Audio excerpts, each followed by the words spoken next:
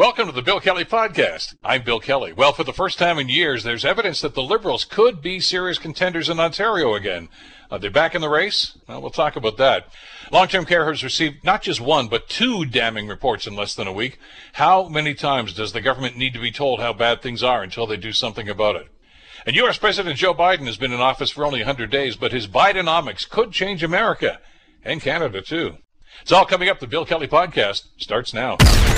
Today on the Bill Kelly Show on 900 CHML. Well, interesting statistics when we start looking at what's happening here in the province of Ontario. And there's so many things, of course, with long-term care, with the vaccination program. But what happens here at the same time, of course, is this polling about, who's winning and who's losing and who the people of Ontario are leaning towards right now. Because let's not forget, there is an election coming up next year, about a year from now, actually, about 14 months from now.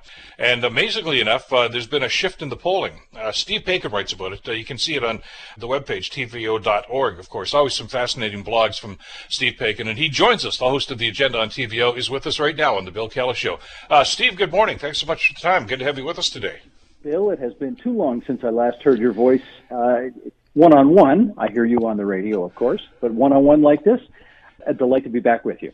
Good to have you with us. And before we get into anything about politics, congratulations, Grandpa. How do you know? Oh, come on.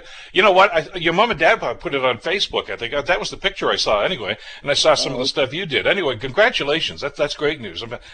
Makes you feel just a little bit old, but a lot proud. More proud, doesn't it? More proud than old, and to me, the great thing is I've always known my parents were great grandparents, which they have been to 7 kids over the last many, many years. But now they actually are great grandparents, which is pretty amazing. Well, congratulations to the whole Paikin family and to you and to Zach and everybody else. And it's just a great situation for you guys. Let's talk about what's going on politically here. Great piece here. By the way, the title of the piece here is, Are the Ontario Liberals Back? Well, are they, Steve? That is yet to be determined. I think you can certainly say they are more in the game now than they ever have been over at any point in the last many years. I don't think I have to remind your listeners that in the 2018 election, the Liberals suffered their worst defeat ever. We're talking about in more than 150 years of Canada. The Liberal Party has never been punished in the way that it was in that last election. And they have been, in pretty miserable condition in terms of public opinion ever since.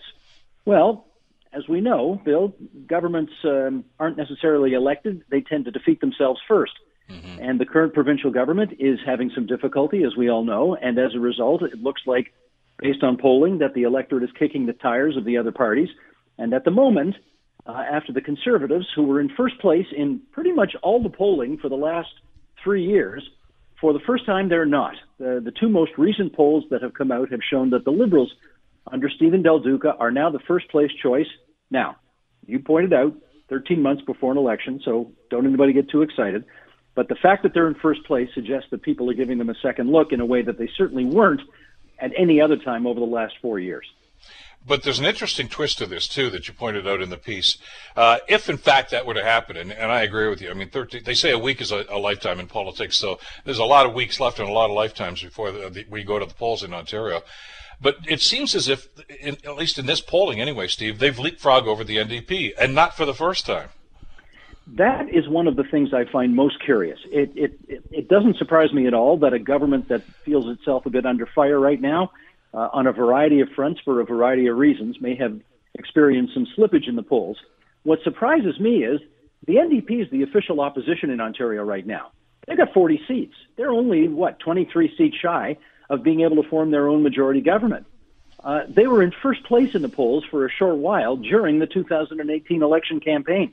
Mm-hmm. So clearly, a lot of people were considering or looking at, the expression I like, kicking the tires of the NDP during that campaign, and ultimately, they didn't make it all the way, but they came a pretty close second. Okay, here we go. Fast forward 3 years, and the NDP is back in its traditional third-place position at its traditional polling levels, which are anywhere from between 20 and 25%. Last poll I saw had them at 23.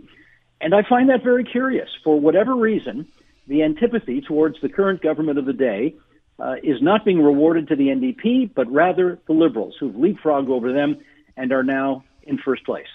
there's another cliche that I know we tend to use as pundits here, but it'd be a party goes into the penalty box. I mean, it happened to the Paul Martin Liberals in 05, 06, I guess, during that election. Certainly happened to Kathleen Wynne and the Ontario Liberals.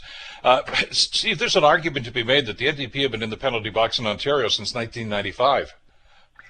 Yeah, I don't know about that, actually, Bill. You can accuse me of being a little too deeply entrenched in history, and I'll probably plead guilty to that. But the reality is we've had 42 elections in Ontario history. 42. And 40 of them have been won by either a party calling itself some form of liberal or some form of conservative. Mm-hmm. There's only 2 elections out of 42 that it hasn't been one of those 2 parties. The NDP, of course, as you mentioned, in 1990, and then you've got to go all the way back to the 1920s when the United Farmers of Ontario won an election. And that was in the middle of the Great Depression, and therefore people were looking for something completely different.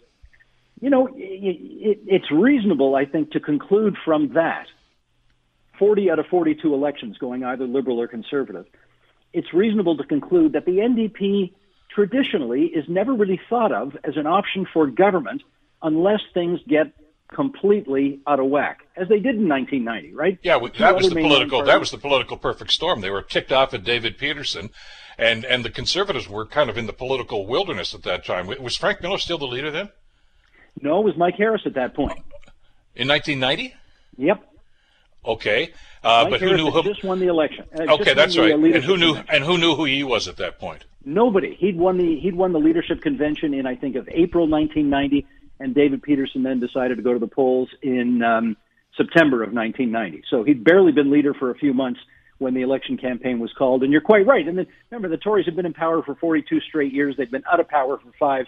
People weren't ready to put them back in. They were mad at David Peterson for the early election call, et cetera, et cetera. So that was the perfect storm for the NDP. Mm-hmm. You need a perfect storm. History suggests you need a perfect storm if the public are going to vote for something that isn't liberal or isn't conservative. You had the perfect storm with the Great Depression in the 1920s. You had the perfect storm in 1990. Do we have a perfect storm coming up in 2022? I don't know. We'll see, but that's when the next election is. But the interesting part about this, as you mentioned, is Steve Del Duca has been the leader of the party for a little while now, but he doesn't even have a seat in the legislature, such as it is. I mean, obviously, the legislature is a shadow of its former self because of pandemic, and hopefully that's going to get turned around in the next little while. But he doesn't have that bully pulpit, that platform, to be able to score points, yet the party seems to be moving ahead without that. Well, and that's a really interesting observation. The fact is the Liberals have 8 seats in the legislature right now. Only 8. They're not even an official party as it relates to, you need 12. You need 12 to be an officially constituted party. They've only got 8. That means they miss out on millions of dollars worth of extra resources to do research, to hire people, et cetera, et cetera. So they don't have that option right now. And as you point out, Del Duca himself doesn't even have a seat. So even on the days when he could go down to question period and ask a question, he can't because he doesn't have a seat. And yet, this harkens back to something Greg Lyle once told me. Greg is the head of the Innovative Research Group, and that's a polling company. Mm-hmm. And Greg is an original member of Mike Harris's Common Sense Revolution. Okay, he's a conservative, and yet he says when most people in this country wake up in the morning and go look at themselves in the mirror as they get ready to either wash their face or shave or do whatever, the biggest chunk of people in this country see a liberal. So the Liberals start with that built-in advantage, that they are the largest kind of chunk of the electorate. The Conservatives obviously second, the NDP the third, and the Greens much further behind in fourth. If the Liberals have this kind of built-in advantage, things have got to get pretty bad for that party for them to be as thrashed as badly as they were last time. But it also means that when things start to go off the rails, as they may be right now for the current government, people want to see what the Liberals have on offer. And, Bill, it doesn't hurt that the federal Liberals right now are in first place in the polls as it relates to the national scene, and you have to believe among those people who don't tend to make a difference or tend to see any difference between the federal party and any provincial party, you've got to believe that some of the shine from that federal party is shining off onto the provincial party and helping them as well. Yeah, I know that from the years that you and I have been following politics, and the odd time that I was knocking on doors way back when I was on city council. There's no line between federal and provincial parties when it comes to this. If they hate the Liberals, and you were running as a Liberal either federally or provincially, you're going to get an earful when you go to the door, and that's just the way people are, I guess. So I can understand that the popularity of the federal Liberals is certainly going to have an impact here in Ontario. Apparently not so much in Quebec these days, but it certainly does in the Atlantic provinces too. Yeah, and the other thing you've got to remember, though, about all this is that in all of the recent polling, when they ask people, who do you think would make the best premier? This is not who would you vote for tomorrow. It's who do you think would make the best premier? The guy in first place is still Doug Ford. Yep. Now, he's not got as big a lead as he did a year ago when he had a huge lead. His numbers have certainly come down. But Ford's still in first place. Andrea Horwath is a few points back in second place. Stephen Del Duca is well back in third place. Again, lots of people still don't know who Stephen Del Duca is. Having said that, here's what I always like to remind people. In January of 1985, if you asked people who was the leader of the official opposition, his name was David Peterson, incidentally, 10% of Ontarians could answer that question. 10% of Ontarians, only 10, could tell you who the opposition leader was. And yet, 6 months later, that guy was Premier of Ontario. And in fact, we just had the anniversary yesterday. May the 2nd, 1985 was the election where David Peterson got the most number of votes, despite the fact that 5 months earlier, only 10% of the people knew who he was. And yet he got the most votes on May 2nd, 1985. And 7 weeks later, he was the, which one was he now? 20th Premier of the province of Ontario. So, long way to go, but it's interesting how the ground seems to have shifted a bit when it comes to the popularity of the various parties right now. But that seems to indicate another, I guess, one of the mores of politics is we, the voters, tend to vote governments out, not to vote them in. And, they were awfully ticked off at the PCs and the aforementioned Frank Miller that I was talking about and a couple of other things, and the coalition came about. But they're like that with Doug Ford right now, but how long are their memories going to be, Steve?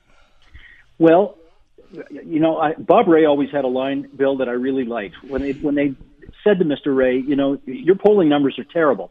What are you going to do about that? He'd always say, polls are a great reflection of what people thought yesterday. I'm in the business of changing those poll numbers by having a better tomorrow. And that's the fact. I mean, that is the reality. All the polling that's out right now tells you what people thought a week or two ago when those polling companies were in the field. This is what people were thinking. They are not predictive. I always remind people of this. They're not predictive. The fact that the polls are where they are today, that is no indication of where they're going to be 13 months from now, which, of course, and which politician hasn't said this, the only poll that matters is the one on election day. Mm-hmm. So everybody has to remember, and Liberals in particular have to remember this, because Liberals do get arrogant, they do get cocky, they do start measuring, the curtains in the cabinet ministers' offices for, what size drapes we want to put up there. They've got to remember that they've still got a long way before any return to power for them, and they ought not to get cocky. And I think they've learned, many of them know that lesson from the past. There have been plenty of times when Liberals looked like they were going to dance right back in, and they got the shock of their lifetimes.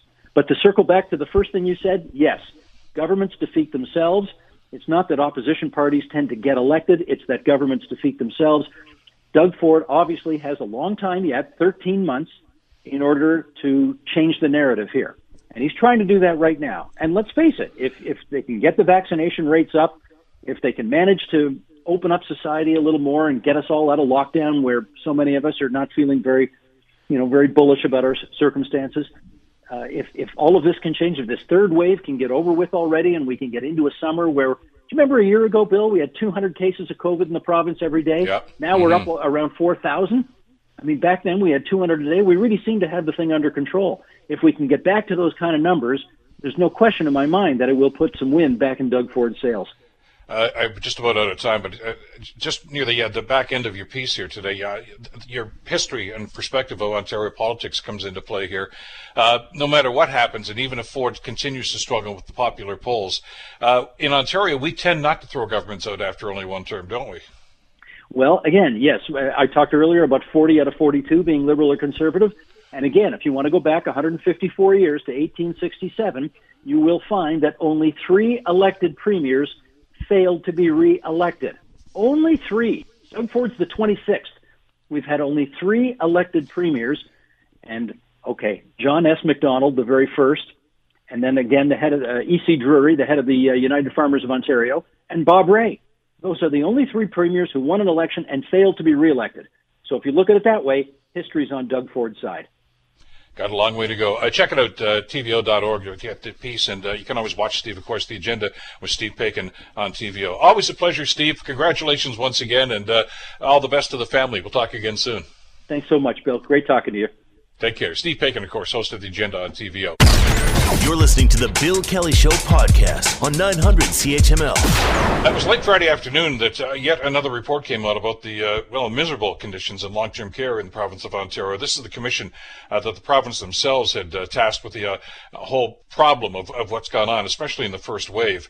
And it's a very extensive study with some strong accusations about the level of care or lack thereof and so many other things. Global's Dave Woodard has a lot more on this 322-page document. A lack of pandemic preparedness and the poor state of the long-term care sector were apparent for many years to policymakers and for anyone who wished to see. That's how the report on the Long-Term Care Commission starts out, pointing to things like a lack of PPE, outdated and not replaced, and staff stretched thin before the pandemic had even started. The report did say that after SARS in 2003, there were plans put into place and were followed for a time, but soon the money involved in pandemic preparedness gave way to other priorities of successive governments.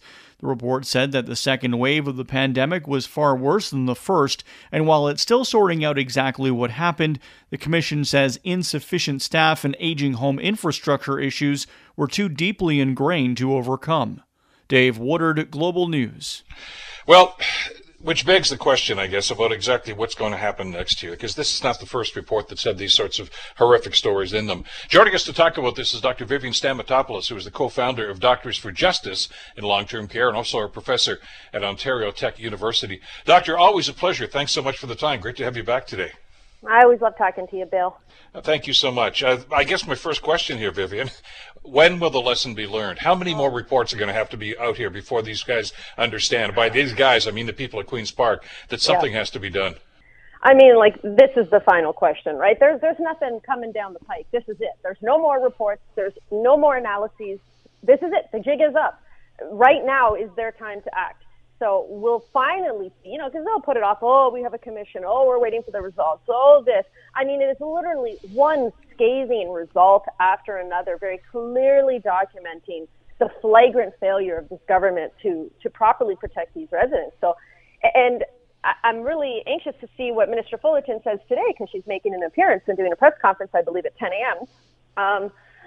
And so far, to date, as you know, she has failed to accept some sort of responsibility, failure to acknowledge any of their wrongdoings, which are very clearly articulated in, 322 pages of this document. So I don't think you can ever start to actually make amends until you first assume responsibility. And of course, we don't blame her for what happened for the last 20, 30 years of failed government action and underinvestment in this sector. We know that. I'm looking squarely at her pandemic response, which without a doubt aggravated the level of mortality we saw. We could have saved more seniors, more persons with disabilities in these homes, and there's zero question about that. And to date, she has taken zero accountability. Well, you saw her initial reaction, and not even to this report, but the one that was done, that was released last week from the Auditor General. Yeah. And her quote was, well, we didn't start the fire. Well, maybe not, but you didn't do anything. You stoked the flames. 100%. Not just that. First of all, she can't even use that line, because we saw in other provinces who acted expeditiously, as the commissioners and pretty much everyone else has said, she failed to act expeditiously. People like, provinces like BC, who after the very first outbreak knew that this was going to be a problem, immediately nationalized the homes, brought all the wages up to union rates, and made them the single site staffing rule. You could only work at one facility and had them all full-time for the next 6 months. And that's how they got through that first wave so magnificently. And we were saying, hello, model this approach. Nothing. So give me a break. And then after, the people on the actual front lines, because Minister Fullerton is yet to actually step foot inside a long-term care home over the course of this pandemic, as far as we know, when, the people, the actual heroes on the front lines, when they went and did everything they could to bring these numbers down to zero, pretty much just about 9 or 10, I believe, by August. We were warning them over the summer months. You got to start getting ready. You have to engage in a staffing blitz. You have to start beefing up IPAC in these homes. You need to look at what Quebec is doing, what BC did. You need to learn some lessons. Nothing was learned. And that's why we had an even deadlier second wave. That falls squarely on her feet. She failed to listen to all of the experts, all of the families, the advocates who were begging her, please use these summer months and do something because we know what's coming in the fall. We all knew. It was well predicted. Nothing. So I have zero patience for her at this point. Well, and she's not the only one in the focus here, too. As you've read in the report, the commission's also talked about Dr. David Williams, who, of course, is the Chief Medical Officer of Health, and say he was too slow to act on emerging information about COVID-19. As a matter of fact, you can remember, I think you and I had these conversations back then. Dr. Williams wasn't even sure about community spread. We're not sure. We don't need PPE, a number of different things. And I understand there was some confusion in the early days, but he was getting medical advice from other people in the science table to act on this right now, and he wouldn't. No, the best example, I'm sorry, but I don't buy a thing that Dr. David Williams says, and he should have resigned a long time ago if he had any, dignity as with Minister Fullerton. What shows you that they knew this was a problem for everyone else, but didn't care to do anything about long-term care, was that his directive, allowed hospitals to begin universal masking on March 24th. He did not put a directive for long-term care until April 9th. So give me a break. Give me a break. You neglected the sector that arguably needed universal masking before anyone. So I just know. It doesn't add up. None of their actions add up. They went out of their way to focus on hospital and acute care, and they completely ignored long-term care. And they're all complicit. Well, and of course, this commission got an awful lot of depositions from people, not just that were had family there, but also from a lot of the people that work in there. And to your point, though, Doctor, I mean, the commission said that they had some people actually explaining, some of the staff, that they were using empty pop bottles and plastic bags to makeshift PPE because there was nothing available. I mean, it's so horrifying. And, they knew this. They also knew that, in Dr. David Williams' testimony, which was bar none, the most bombshell report I've ever read in my life. I don't know how he wasn't forced out after that testimony, admitting that he knew workers in long-term care were going to work sick, but they refused to do anything about it, like, provide paid sick leave, because that's why they were going to work sick. We even saw that confirmed yesterday in a fantastic piece, Global News did, for Tender Care. It's just abhorrent. And, I mean, at what point do you say, enough is enough? Something has to be done. Like, heads have to roll. Where's the accountability? Where's the justice for these families? It's just there is none to date, none. And we can look at this. We can put the Auditor General's report on this, and there have been other reports that do the Independent Commission with some of the public hearings that they've had on this. It's not as if there isn't a body of information out here for them to act on.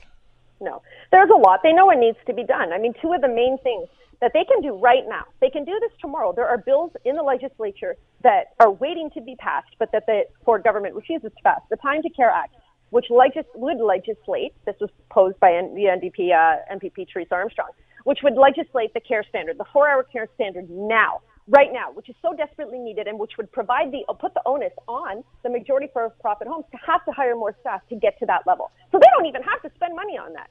They don't even have to. That's such an easy fix that they could do tomorrow if they wanted to. In addition to making those, pandemic pay increases permanent, because those are set to expire at the end of June.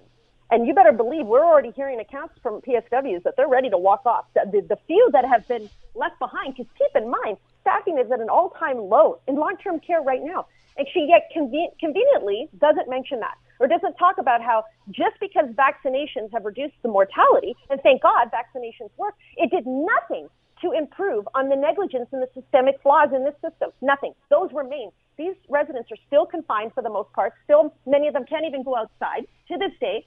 Their family are getting confusing directives that homes are making up on their own to this day because there's no accountability, there's no transparency, and she lets them do this. There's just no oversight. I don't know what she is doing other than just focusing on building new facilities while forgetting that you can build 1,000 new fancy facilities, but they're just going to have the same problems reoccurring in new facilities because you're not addressing the root causes. I mean, it's just astounding. It is. There was a report last week, of course, that staff are just walking away from the profession right now. We hear some of the other ones that are staying are going back to working a second job now because they can't. You know, the money is no good, which is exactly one of the problems in the first place about community spread. Yet the government's they're turning their back on this. I mean, all the stuff that was participatory and contributory to what went on is starting to happen again. I mean, they just figure, okay, people are going to forget about this. Well, I don't think we are. Oh, I certainly won't. No way. And the other thing I want to point out is that the reason why they enabled, because, they had that April 22nd directive limiting workers employed by homes. Keep in mind, there was always a loophole allowing agency workers to go through multiple homes, which is also another reason why we never were able to really quash the outbreaks in the first and second wave, because they kept letting agency staff go to multiple facilities because staffing was so abysmal, and they refused to do a staffing blitz like other provinces did.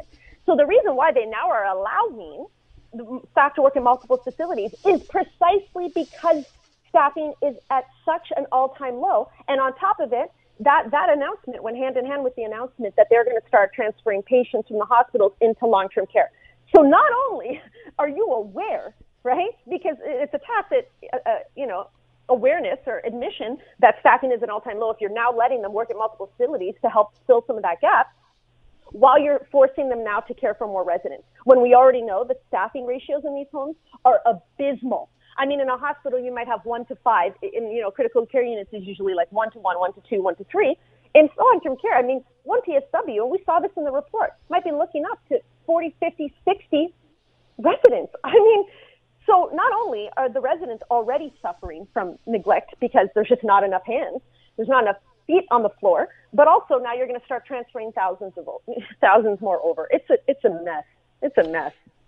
And they point, I know Minister Fullerton brought this up again last week, Doctor, our recruitment program, and they talk about the money that they've committed to this and community colleges, and they're going to pay for the training, etc. Yep. Who's going to want to go there, given these conditions? As a matter of fact, one of the concerns that I've heard is that, they say the registration is going very, very well, but they're concerned that a lot of people are going to take the course, get the certificate, and then leave, go someplace else to work. 100%. And even those that have the best intentions are going to go into the job, and exactly what has been happening for decades. So this is the ludicrous part, is that they go in there, they see how terrible the conditions are. There's no way they can properly provide care to the amount of residents they're tasked to observe and look over, and then the pay is, ludicrous. So they always end up leaving. It's a revolving door for these two root causes they refuse to fundamentally address. So you can throw as many bursary programs to as many colleges as you want, but you're not going to attract and retain workers into long-term care. They're going to go somewhere else. And that is the sad truth. And she knows it. This government knows it. They all know it. They just don't want to spend the money to implement the permanent changes we so desperately need.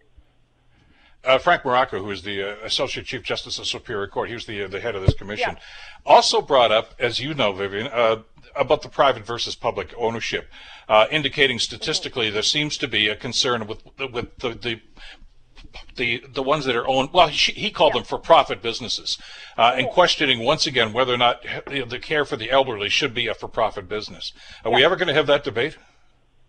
I mean, it is the fundamental debate. When you look at why there's a revolving door, the low pay, focusing on, they look at this historically, right? 20, 30 years ago, pre-Mike Harris, the man who started this disaster situation that has just snowballed since, we had the majority of nursing homes staffed by nurses, right? A predominantly regulated, higher trained, higher paid workforce.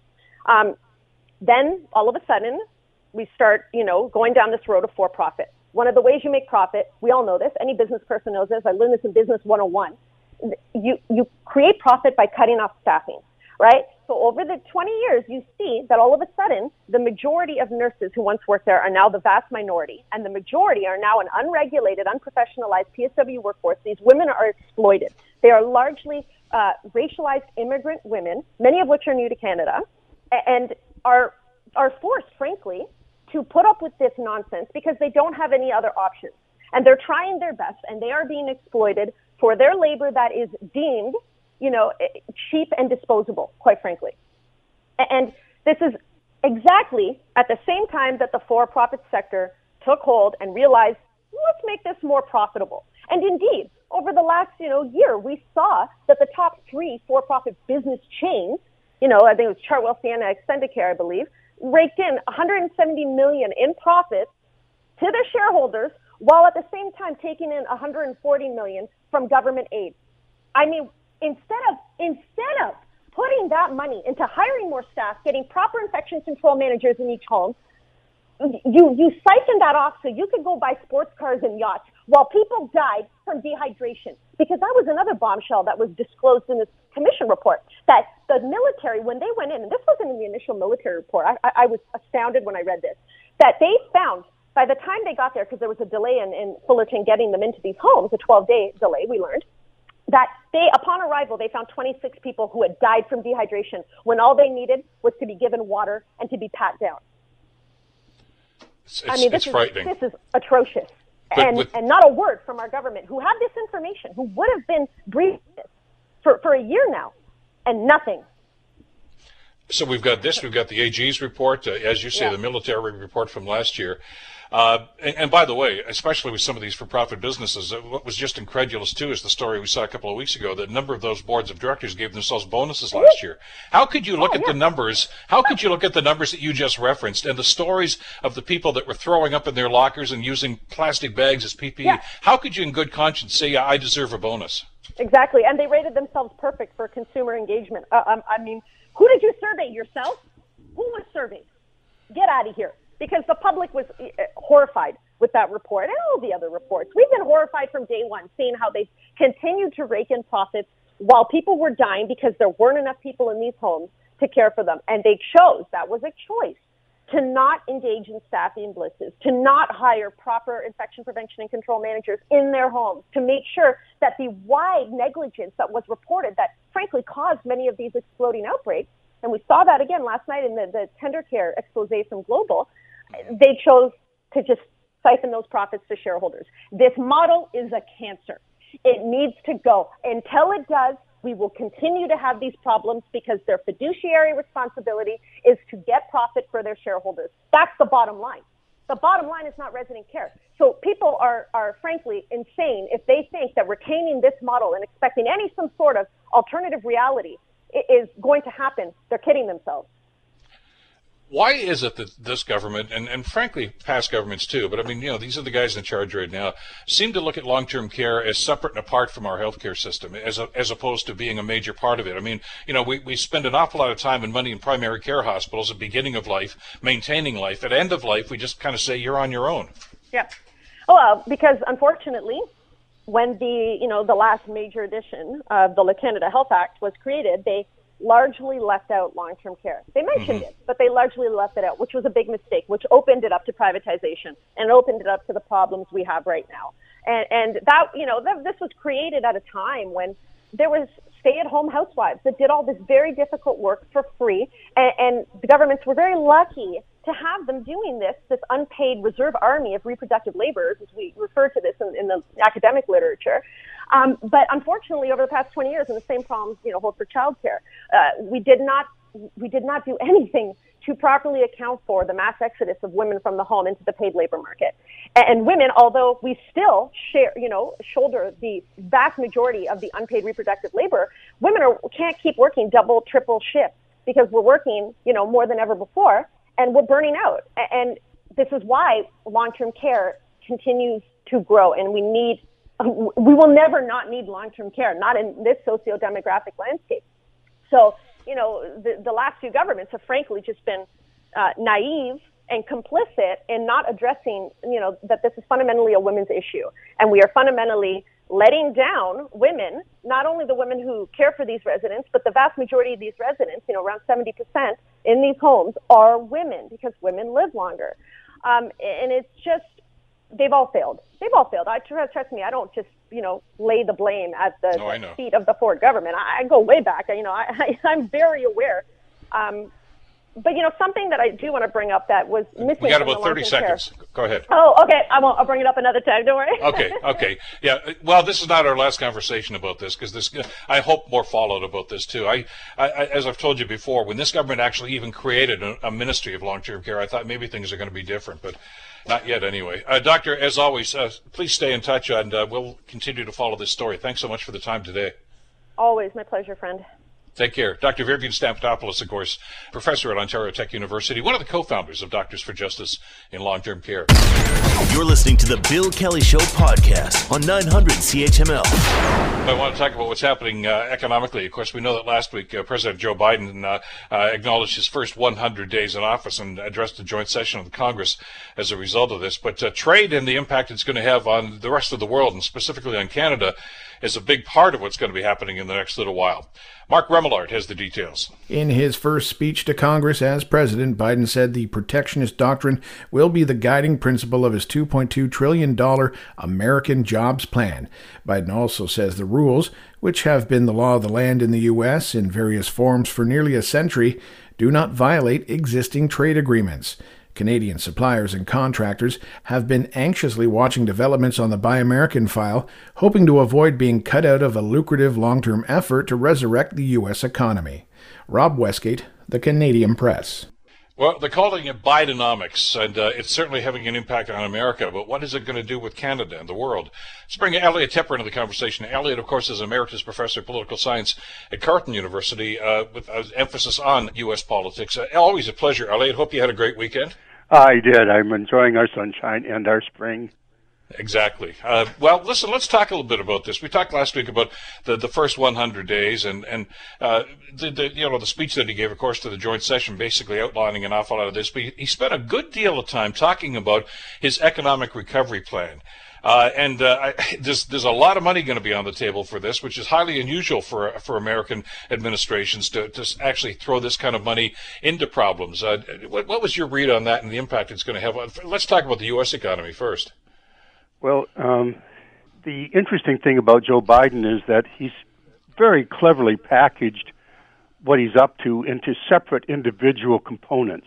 And it was only at this informal State of the Union, his address to Congress on his 100th day in office, that you began to get a more complete picture of really what he's up to. Because if you take a look, he first talked about a rescue plan, and that was all about COVID. So a rescue plan is good packaging. Now he's going to talk about an infrastructure jobs plan. So it's not just, we're going to build bridges. This is all about jobs. Now we're going to have a family plan, but it's all about jobs. And incidentally, there's also a big social justice push beyond that. So when you look at them individually, there's a lot of money for this, a lot of money for that. But when you stand back, here were my three takeaways from the 100 days, and we can talk more specifically about some of the components. Mm-hmm. I think what has become clear now is, first of all, that Biden is really there to govern. He has a team that came in, they took over the government, and they plan to move. They plan to get things done for America. If possible, they will take a bipartisan route. But if that's not possible, they're just going to go ahead. This is a let's get a hold of the problem and solve these problems and move forward with Republican help if possible, without it if necessary. And the first thing they did was, they really did get COVID in hand. I think you were the one who used the term something like they went from worst to best in a very short time. 200 million, over 200 million vaccinations within these 100 days. So I think that's a very important way to take a look at things. But the second thing here that he's doing is he's really modernizing America in order to renew. He's renewing America in order to allow America to lead. So if you take a look at the whole package, Bill, what you get is a sense that he is planning to renew America in a big way. It's the era of Eisenhower and also Roosevelt and also all the reformers in history. He's going to make America renewed in a way that allows then America to face a rising China. So this is a fight for the future, and he plans to get America in shape. He's modernizing the country in all kinds of ways. And I think my third takeaway was that, if you take a look at, and he said some of this in his speech, Wall Street didn't build America, the middle class built America, unions built the middle class. He's under a major, major overhaul of political, social, and economic power in America. I think he's trying to redistribute how power is exercised in America through this combination of plans. Well, and which is totally the reverse, of course, of the previous president. I mean, because he didn't have a problem with the power being on Wall Street, because that's where he was. I mean, he's one of those guys. It's a different mindset, technically. I saw a comment from a pundit that I thought captured maybe the first 100 days, but especially the speech last week, too. They said Joe Biden is not a very good orator, but he's a great communicator. There is a difference between the two, and I think he showed that. He doesn't have the oratory skills of Obama or even Ronald Reagan, who could wax poetically and just capture people. But people relate to what he's saying, and it's the language, it's the sincerity that I think that he brings to this whole thing that is helping him sell what he's doing. It's authenticity. I think there's been a great urge for authenticity, and a lot of people saw that in Donald Trump. They didn't see him as a traditional Republican or as a traditional politician. They saw him as somebody who was speaking truth. And remember, he said, "I will be your voice," for people who were, saying, nobody's been listening to us. Now he's listening to us. And they saw him as an authentic voice. Right now, that empathy and the lowering of the tone that comes with that Biden approach really does seem to be resonating in America. And you can see that in the kind of support he's getting in the polls, where I think perhaps we talked about it. He promised to unify America, and he said in his speech, I am unifying America. If you take a look at what people say they like, if you take a look at these various components and the infrastructure and all across the board, people like what I'm doing, including Republicans and independents. It's just these elected Republicans who are standing in the way. Well, you saw that with the economic aid package, of course, for the COVID thing, and you talked about trying to be bipartisan. He couldn't get any votes in the Senate. No Republicans supported the bill. So, that could have been sending a signal that, okay, this is going to be tough. He just said, I don't care. We're going to ram this thing through and we're going to do it. And he's doing things, Elliot, within the guise of what you just described here, that are totally different. That would have probably 10, 15 years ago been characterized as radical moves about, an extra tax on the rich and social programs that, the Americans haven't really used a whole lot of in the last little while. That seemed to be something that was rather strange to them, and Biden's going to try to make that part of his foundation. Yes, that empathy that you just were referring to, that really came across in contrast to Donald Trump, who, whatever else his strengths were, did not seem to radiate empathy for others. Yes, he's planning to be a transformative president at a time when everybody thought, in fact, he said maybe I'll be a transitional president. I think he's a New Deal Democrat. He put a picture of FDR in the office right across from where he sits every day. Mm-hmm. And I think that what we're really seeing now is, how can I put this? There's two different visions of the past that have been on display in American politics. Donald Trump said, I will bring back a vision of the past, and it's where white people ruled comfortably and you never had to worry about black people or others moving into your neighborhood. The borders will be secure. I'll keep you safe from these illegal aliens and all the other vocabulary he used. I'll make it a nice, safe white America. And it was really an ethnic populist approach. I'll bring you jobs, and your old-fashioned kind of jobs will come back. I'll see to that. But what we have with Joe Biden is a different kind of nostalgia. He's saying, do you remember those times when America's governments played a big role in working with the people and getting things done? We got that, faced a crisis in the Second World War, and FDR really reformed America in so many ways. Eisenhower came in, and it was really a golden era. He built the interstate highways. He worked across the aisle. Everybody liked it. It was a great period of economic expansion. We can get that back again. And by the way, you're saying, and I think this hasn't gotten sufficient emphasis, we are also going to protect the future. What he's really talking about, I think, in this, what I was talking about, middle America, modernizing America, it's to clear the decks to get ready to face China. This is a battle for the future of the world, and America is going to lead that world. It's not going to be a Chinese century. Don't ever bet against America, is what he said in his speech.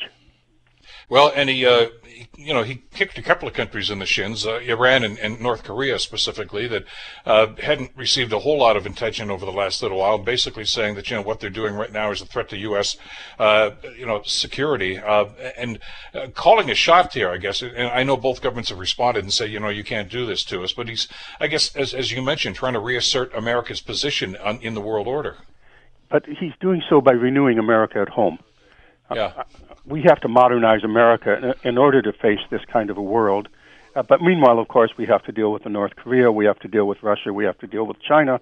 And if you see them only in isolation, then I think you kind of miss the big picture that he's really up to getting America in ship shape, so to speak, at home. And that includes racial justice, so that the Voting Rights Act and the George Floyd Act, those are also high on his agenda.